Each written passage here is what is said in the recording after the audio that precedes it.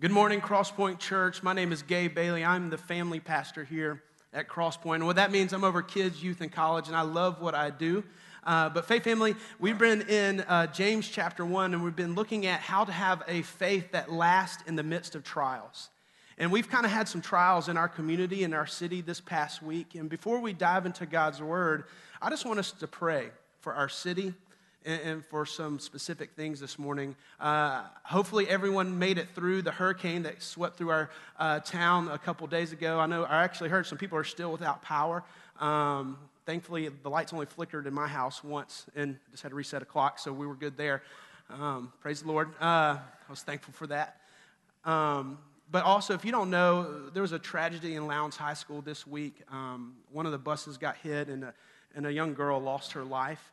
And so there's a family and students that are just grieving and honestly have a lot of questions about why would God allow this to happen. And so before we really dive into God's Word, I just want us to pray James 1 for that family, that they would see purpose in the midst of tragedy, that they would see God's love, that they would see God's glory even in the midst of their loss. So Faith Family, will you just pray with me as we pray for the Hall family?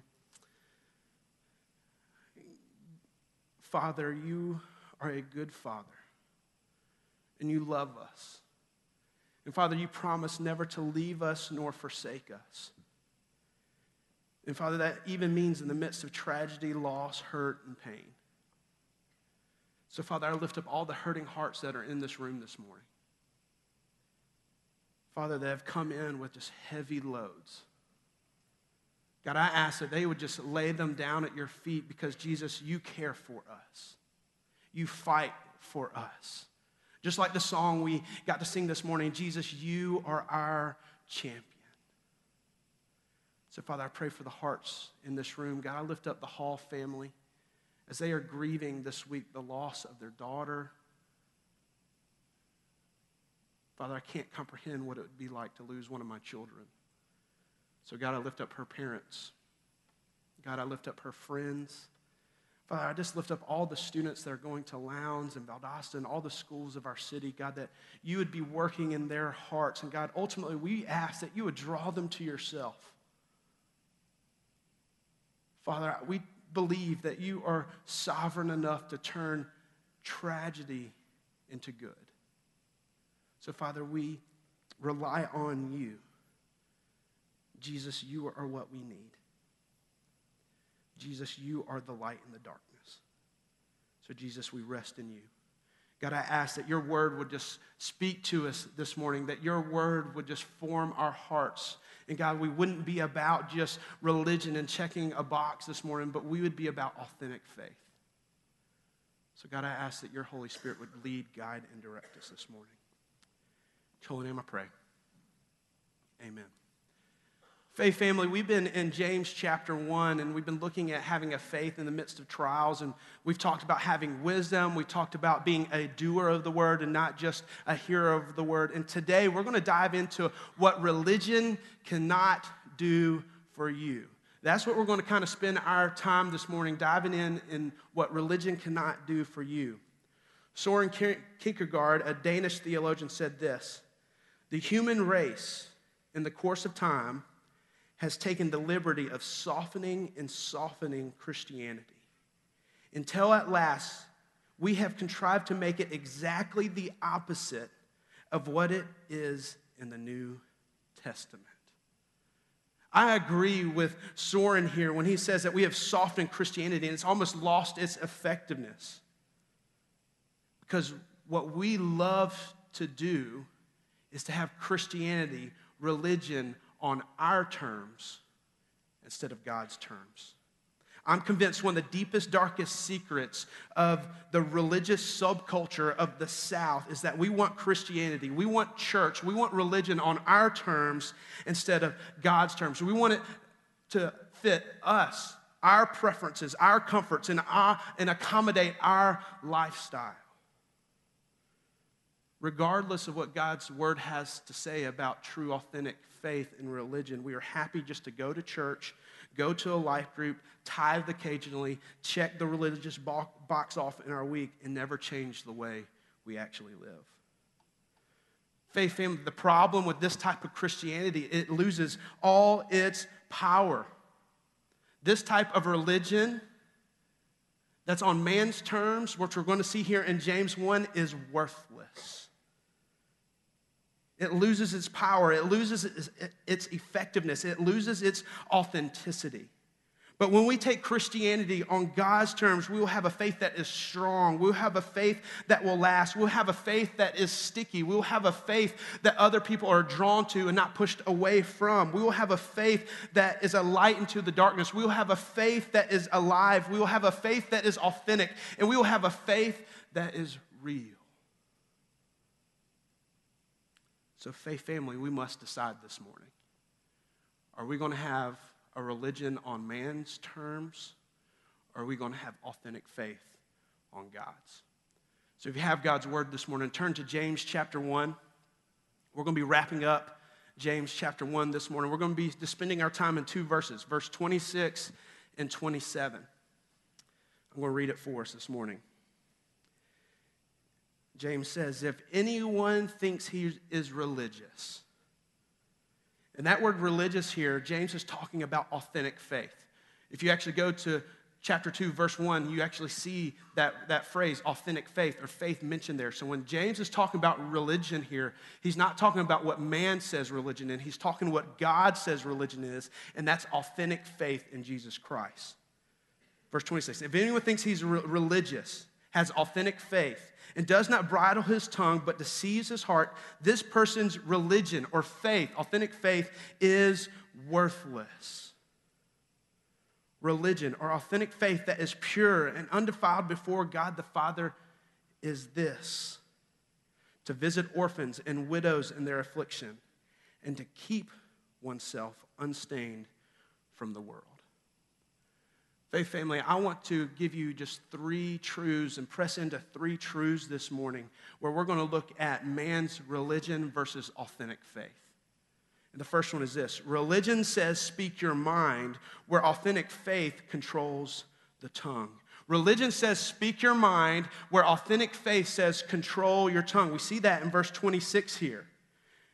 But we live in a world where everyone has a voice. Thank you, social media. Thank you, Facebook, that you give every person a voice. And unfortunately, everyone thinks they should share their voice all the time about every issue or matter, no matter what it is, inside the church and outside of the church. And I've seen religious people say some of the most hateful things in the name of truth. And when they do that, they totally disqualify themselves from ever reaching a people because they speak a language of hate and not love. This idea of being religious with your speech only cares about being right no matter the cost. Where an authentic faith truly cares about the person. Married couples, we know this truth. I can be right 100% of the time, but if I say it in the wrong way and I parade it around, I am losing that battle. It's the same thing with the words we say in public and in private. And we see this truth in James. Nothing will disqualify your faith faster than a loose tongue. Nothing will disqualify your faith faster than a loose tongue. James says, if you have a loose tongue, then guess what? Your faith is worthless. If you do not control your tongue, then the faith that you declare, if you declare Jesus, then it's actually worthless. And this should be a sobering reality because I've looked at myself and I have a very loose tongue. I can set people's lives ablaze in a heartbeat. I can fire an arrow that's going to pierce someone's soul in a moment because our words carry weight. You know that phrase, sticks and stones may break my bones, but what? That's such a lie. Words can cut deep.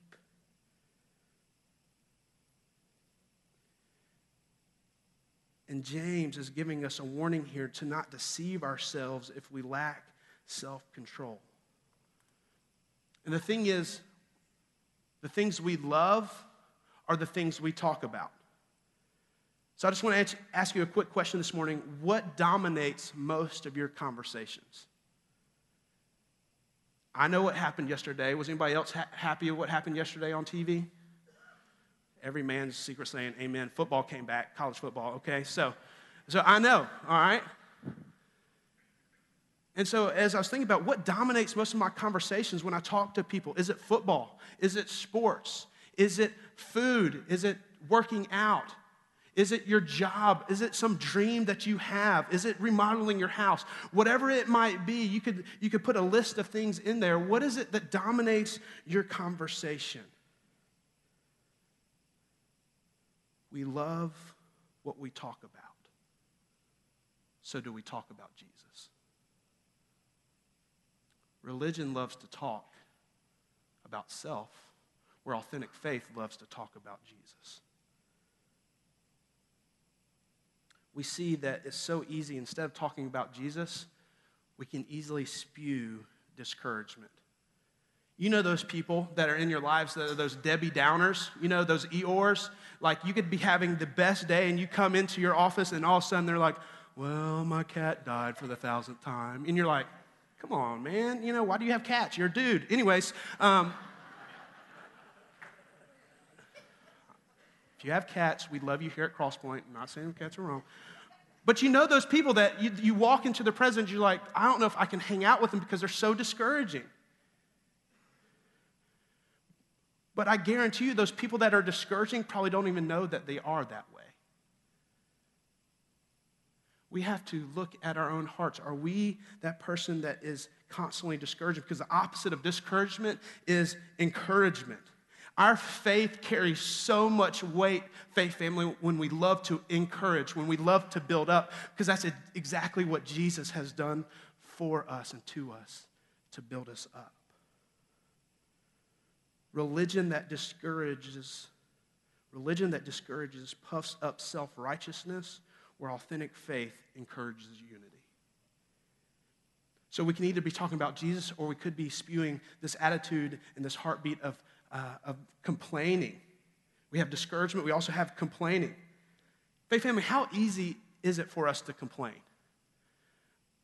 I could literally find $100 on the street and then complain about having to bend down and pick it up. You know, like I find myself complaining so often. And this past Monday, honestly, I had a very hard day on Monday, and I got home about 7 o'clock, and all I wanted to do was sit in my blue recliner chair. Men, how many of y'all have a chair out there that is yours in your house?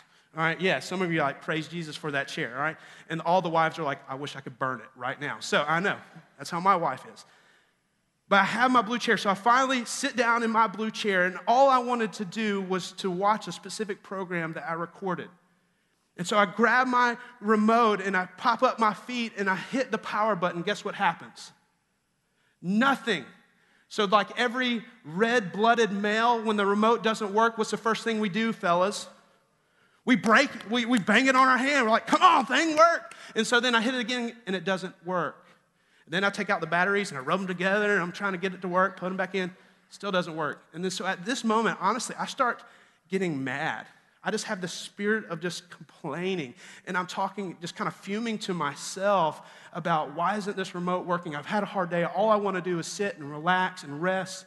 And so I complain about getting out of my blue chair, walking 10 feet around to my kitchen, to our little junk drawer. Families, you know that tiny little drawer where you can just fit 1,000 billion things in your kitchen? You know which one I'm talking about? And you have it slam-packed with stuff. You can never find anything you're actually really looking for in that drawer. All right, so I was like, there has to be a AAA battery that I can just take one out, put other in, and just make it through the night. That was my goal. So I spend the next 20 minutes taking everything out of that drawer, trying to find a battery. Every minute, I just get more and more angry. And I'm complaining about, why isn't this tiny little drawer organized? It's filled with all my stuff. There wasn't a battery in there, and then so I tell Callie, like, I got to go to the store. I got to get batteries. So then I grab my keys, and I start to complain that I have to drive literally 1.5 miles down to the Family Dollar. I drive all the way there, and I get in the store. I grab the batteries, and I get in line, and I have my arms crossed, and I'm sitting there like this, just fuming. I have my foot tapping because there's 2 people in front of me in line. Literally, I was so angry because I had to wait 5 minutes to check out. I get back into my car, and I'm driving home, and I look behind me, And it's one of the most beautiful sunsets I've seen in a long time. And immediately, God broke my heart because in that moment where I just had the spirit of complaining, I forgot all the good gifts that God has given me. So if you're here this morning and you're struggling with this heart of just that loves to complain, I want to encourage you to be thankful. That's exactly what Spence challenged us with this morning, that we would be thankful. And if you find yourself just in that constant mode of not being thankful, I want to challenge you to do one thing this week. Do this one thing. I promise it will help your heart turn from that of complaining to a heart of praise and thankfulness. When you get in bed each night this week, I want you to grab a pen, a piece of paper, maybe a notebook. You can even have your phone, but I want you to list out everything that you're thankful for that day. So as you're getting to bed and you're about to wrap up your day, I want you not turn on the TV, don't read for a second. I want you to list out all the things that you are thankful for.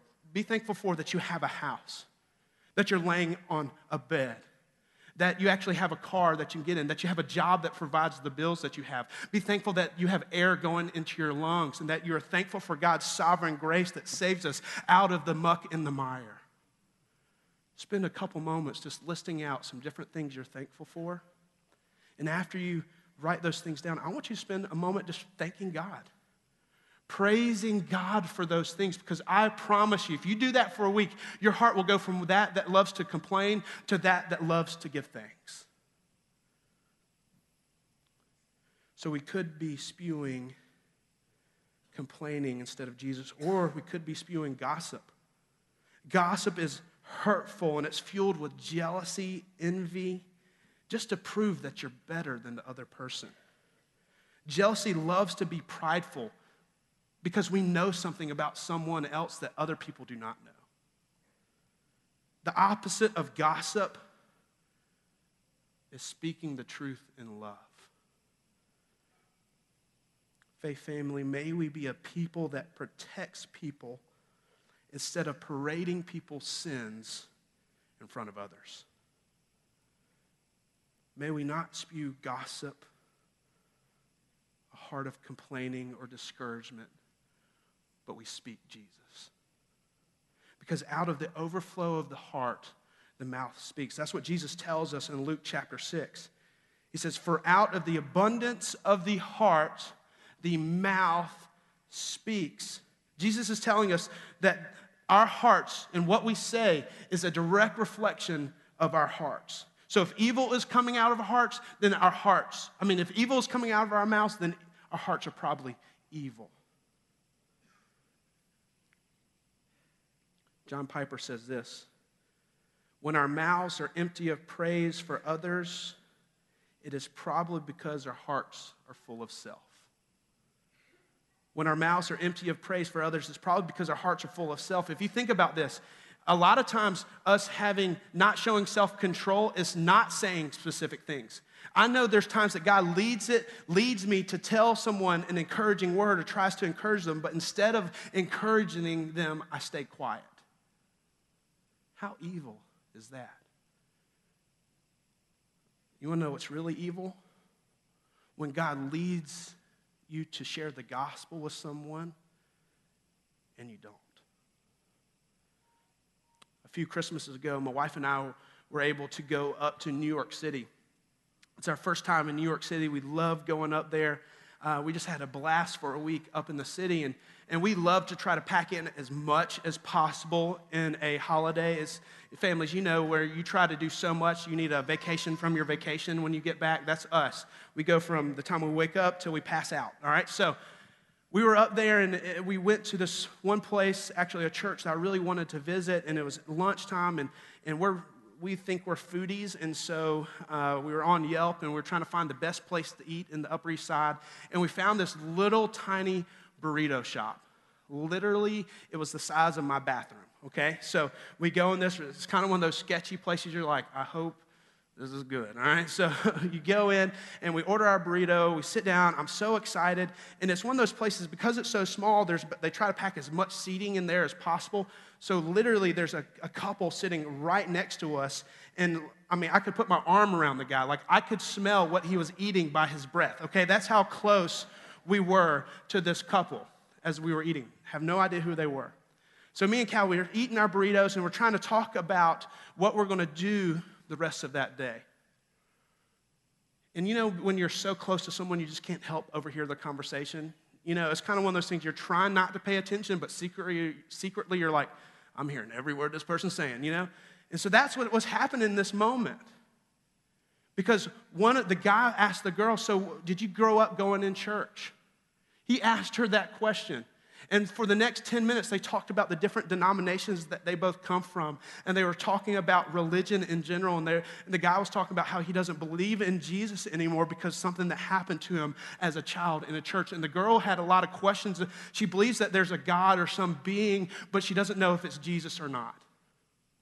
I'm literally sitting 6 inches from this couple, and I'm just focused on my burrito. And I'm sitting there, I know the truth. I know what you need is Jesus. But my flesh started to flare up because I was on a vacation. I'm not from New York. I don't know these people. No one knows that I'm a pastor. We're trying to go see a bunch of sites. This could be a conversation that would last hours. As I was waging war of what I should do in that moment, they finished their meal, they got up and left. And as they were walking out the door, I turned to Callie, and tears were starting to run down my face because I realized I blew it. They were asking about Jesus, and I didn't utter a word. Faith family, may we have the boldness to have self-control when we need to have self-control, but also speak the words of life when we need to speak the words of life. Because religion says, puff up yourself. Authentic faith says, point people to Jesus. That leads us to our next truth this morning I want us to press into. Religion says self, where authentic faith sacrifices. Religion says self, where authentic faith sacrifices. Look at verse 27 for us. It says this, religion that is pure and undefiled before God the Father is this, to visit orphans and widows in their affliction. Authentic faith sacrifices. Authentic faith sacrifices for family. Parents, there is nothing you wouldn't do for your children. If your children were hungry, you would feed them first. If they needed clothes, guess what? They get the new clothes to go back to school. When you're home and you're ready to watch Monday Night Football and your little girl comes up to you and says, Daddy, I want to watch Frozen for the 100 billionth time, guess what you do? You start singing Let It Go as loud as you can and you watch Frozen. You know why? Because true love sacrifices. Authentic faith sacrifices. Authentic faith comes to the defense of the fatherless. Faith family, loving the orphan and the widow isn't an option. It's a command. Loving the widow and the orphans isn't something, if I get to it, it's a command. God says this in Isaiah 1:17. He says, learn to do good, seek justice, correct oppression, bring justice to the fatherless, and plead the widow's cause. True, authentic faith is going to fight for the fatherless. We need to be a people that rallies together to fight for the fatherless.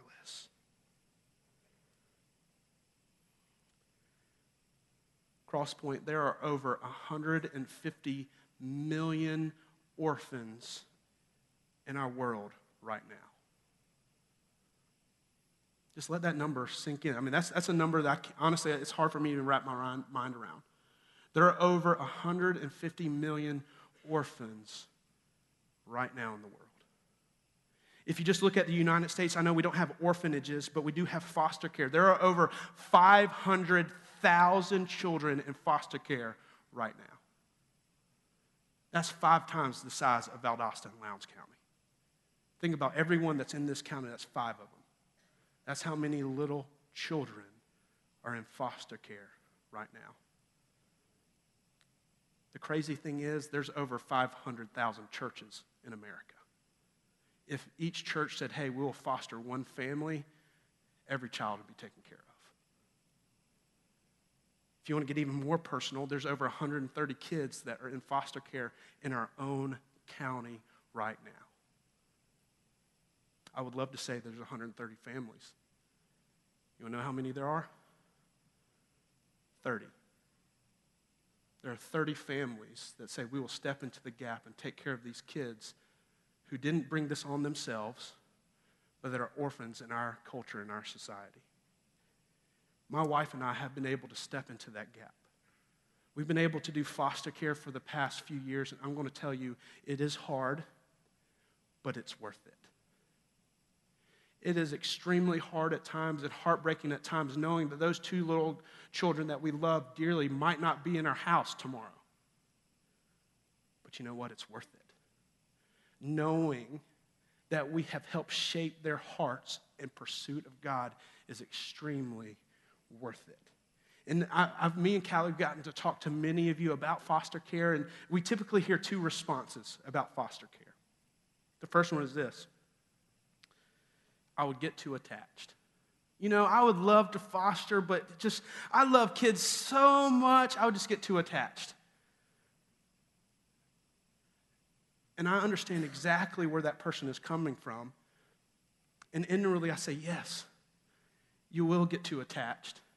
And that's a great thing, because what that child is getting is a mom and dad that loves them. It's a beautiful thing to get attached. But faith family, don't let your future pain stop you from loving someone in their present pain.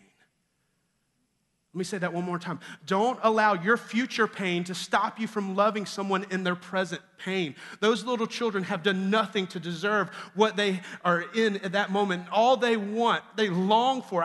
We had two girls in our house for a week. They wanted to stay with us, but they were being transferred to another place. But all they wanted was a mom and dad that loved them. Literally, the first night, I remember they actually drew it on a little whiteboard we have in that room, and they drew me and Callie and them all holding hands. This is a 7 and 8-year-old girl. All they want is a loving family. So don't allow your future pain for stopping you loving someone in their present pain. Because if you are an authentic believer in Jesus, guess what? God gives grace in those moments. It will be a heart-wrenching moment when I have to take my little girl and put her in that car seat and close the door for the last time.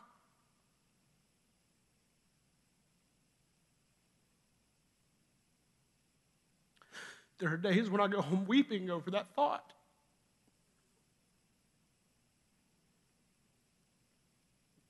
But what gets me through that thought is knowing that God's grace is sufficient. So if you're here, yes, His grace is sufficient for us. So if you fear that attachment, fear getting too attached, it's okay. That's a beautiful thing to be attached, but know that God will take care of you. His sovereignty and His grace will get you through every moment. The second thing I hear all the time is, I'm scared that it would mess up my family. We have other kids in our house, and I'm scared that it might mess up our family dynamic. And that's a valid fear. That is something you need to pray through and think about. And yes, I've heard stories of how foster children and adoption can mess up a family dynamic. But I also want you to see the flip side. What greater message could you tell your children and show your children about bringing someone that's not of your family into your family? What greater message of the gospel could you live out for your children and for others in your family to say, hey, this child is not from us, they're not part of us, but now they are our family. Because guess what, faith family? That's exactly what Jesus has done for us. We are all orphans. Every single person on this planet is an orphan if they do not believe in Jesus Christ, because our sin has separated us from our good Father. And God, being good and gracious and loving and merciful, sent Jesus down to this earth to live the perfect life that we couldn't live, to die on the cross the death that we deserved, and he satisfied the legal demands that our sin that was put on his shoulders. And when he was stretched out and he cried, "It is finished," you know what that also means? Welcome home. Welcome home, because Jesus satisfied those legal demands that were against us. And he says, if you trust and believe in me, you are no longer an orphan anymore. You are now a son and daughter of the Most High God. We see in Romans chapter 8 this idea of adoption, how beautiful that is. And we also see that we are actually co-heirs with Christ. Faith family, when you believe in Jesus, you're not just an orphan anymore. You are a son and daughter. Then you are a co-heir of Jesus, meaning everything that Jesus has, you now have. What an amazing God that we serve. And our God is for the fatherless, and we are all fatherless without Jesus. So what greater message could we proclaim to our children and our families than bringing children that aren't a part of our family into our family? And I know everyone's not called to orphan care, but I want to give you a couple ways that you could be a part of visiting the orphan in their distress. The first one is this. I want you to prayerfully consider fostering an adoption. Prayerfully consider it. Pray through it. Talk about it. Come to me after the service. Me and Callie would love to talk to you about this. But if you know God is leading you to foster and adopt, don't hesitate. Don't allow fears to dictate your obedience to God. The second thing is help those who are going through foster care and adoption.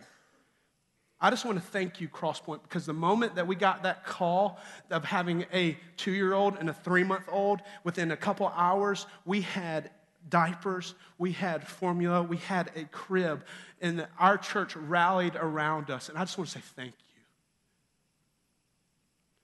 I know my children are loved so dearly by this faith family. Help those who do. Another great thing you can do is sponsor the 150 million orphans that are around the world right now. That's why we love Compassion International as a church, because they are going to the orphans' cause. Right now in DPK, those children are writing letters to the 2 orphans that we were able to adopt from DPK camp. All that money that you were emptying out your change, you're like, why in the world are they doing this? All that money, we raised over $900 during that time so that we could sponsor 2 children and bring them out of poverty. Both of those, a boy and a girl, both of them are the ages of those kids in there, and both of them do not have parents. They're living with other people, and every day they get to go to school, they have a meal, and they get to hear about Jesus. Be a part of sponsoring children through great organizations. Another thing you can do is serve the agencies that are in the midst of this. DFACS is overworked and out. They need so much help. How amazing would it be if a life group just took some donuts down to DFACS one day and said, hey, guess what? Crosspoint loves you and we're praying for you. It could be going on a trip to Honduras where Pam and Such as the Kingdom Ministries, you're going to hear more about that in the months to come, but has 30 precious girls that are in foster care over there in Honduras. Lastly, you could just be a voice to those that have none. Be a voice for the fatherless. So we see that authentic faith comes to the rescue of the fatherless, but also the lonely. It's the orphan and the widow here. God wants us to care for the lonely, the ones that have lost their spouse, the ones that have lost their loved ones, their protection, their support. We are called to fill that gap for them. We are the bride of Christ, and we're called to fill that for people, to show them the love and care that can only come from Jesus.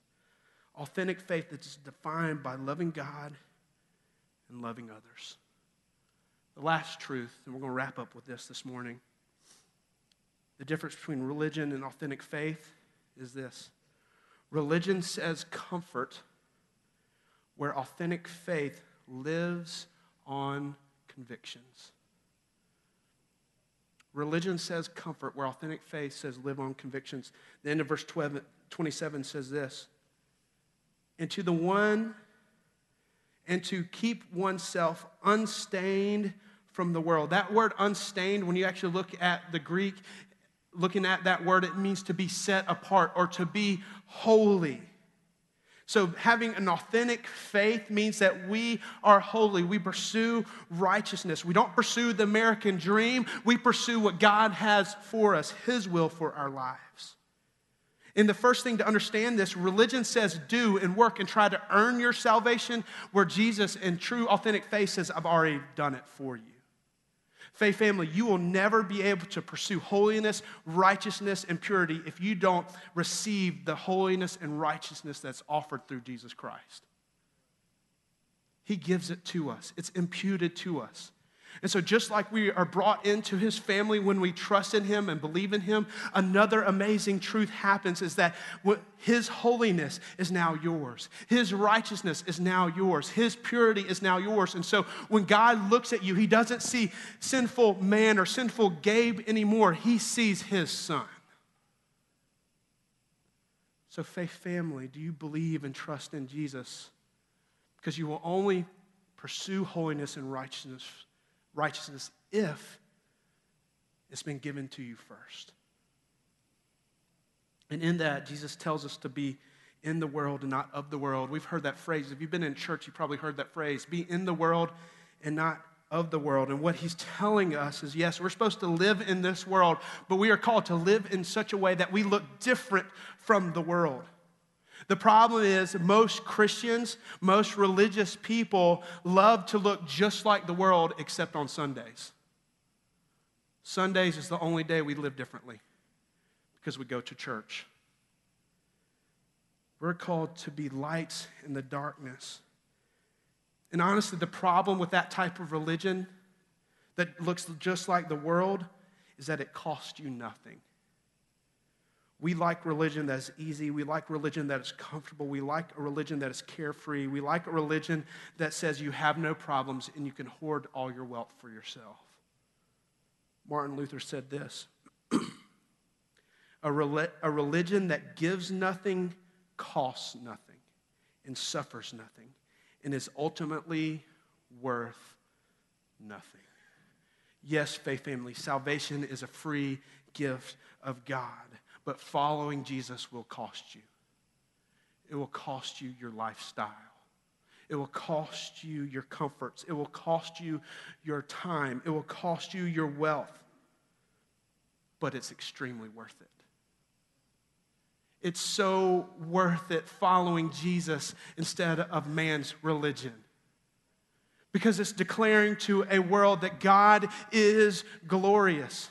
Man's religion doesn't save anyone, but authentic faith draws people and say, man, that person is different. He's going through one of the toughest trials that any person can go to, and he's not blaming God. He's trusting in God. I want that.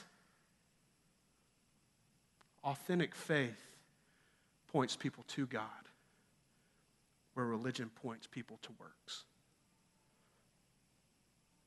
And we see that the manifestation of authentic faith expresses itself through love.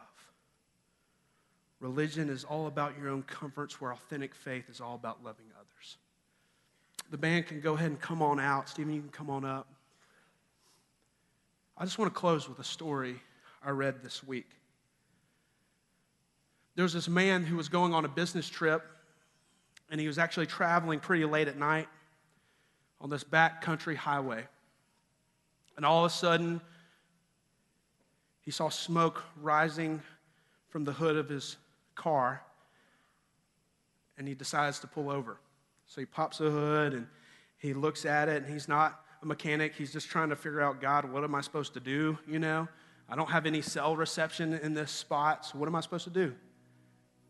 And all of a sudden, he's trying to tinker around with things. He feels this sharp pain hit the back of his head.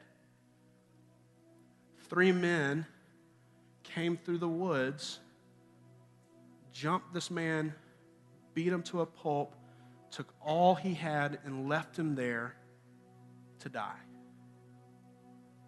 So this man is beat up, bloody. He can barely move. He's laying there by his car, and all of a sudden down the road, he sees a glimmer of hope. He sees 2 car lights coming down the road. And he's trying to sit himself up, but he just can't muster enough strength to get up, and he just kind of barely holds out his hand, and that car comes to a screeching stop. There's a man driving that car. He rolls down the window.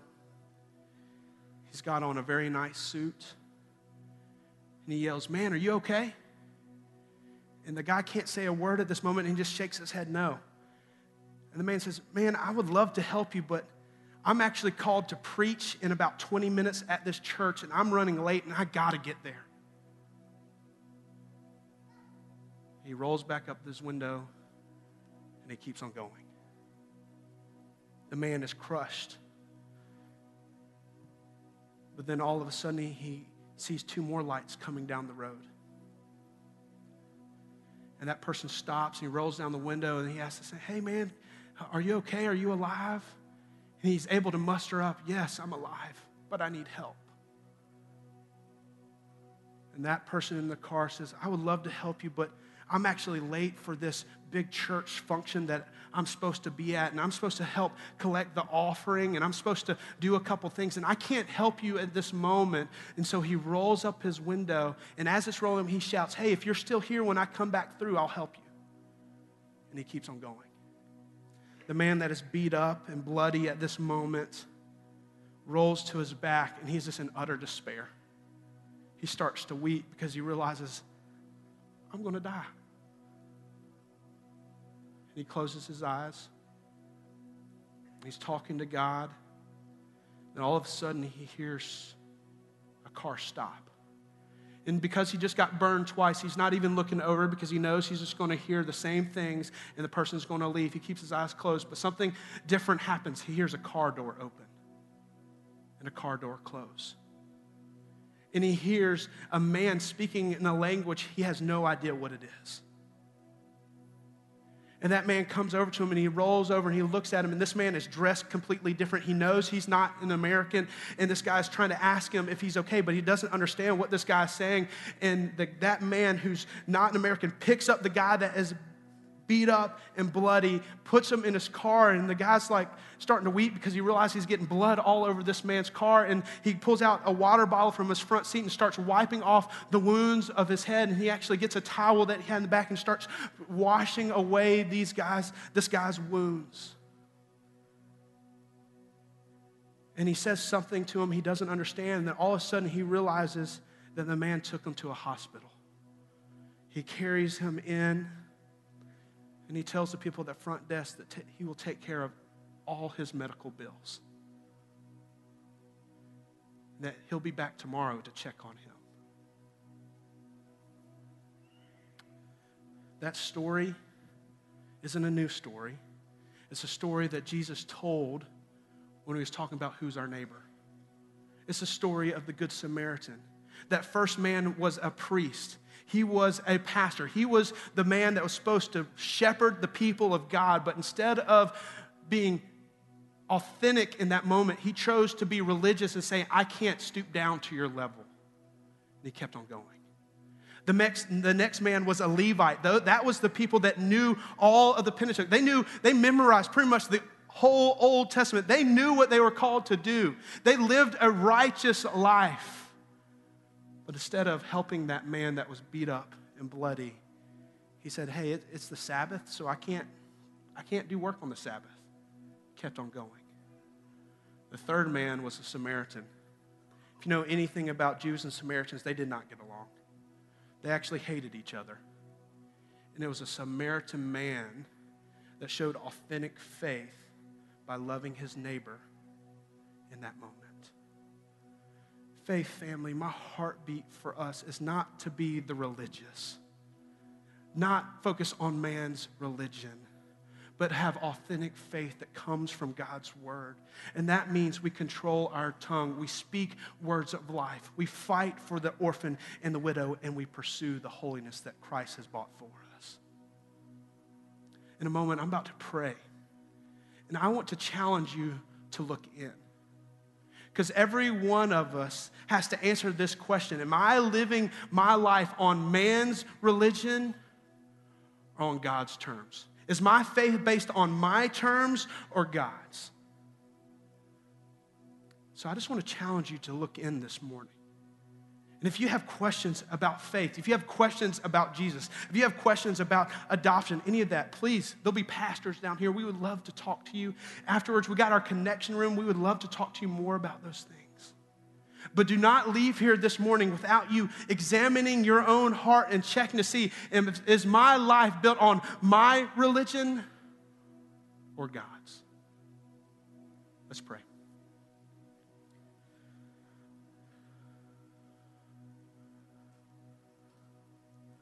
Father, I just ask that you would speak to us this morning.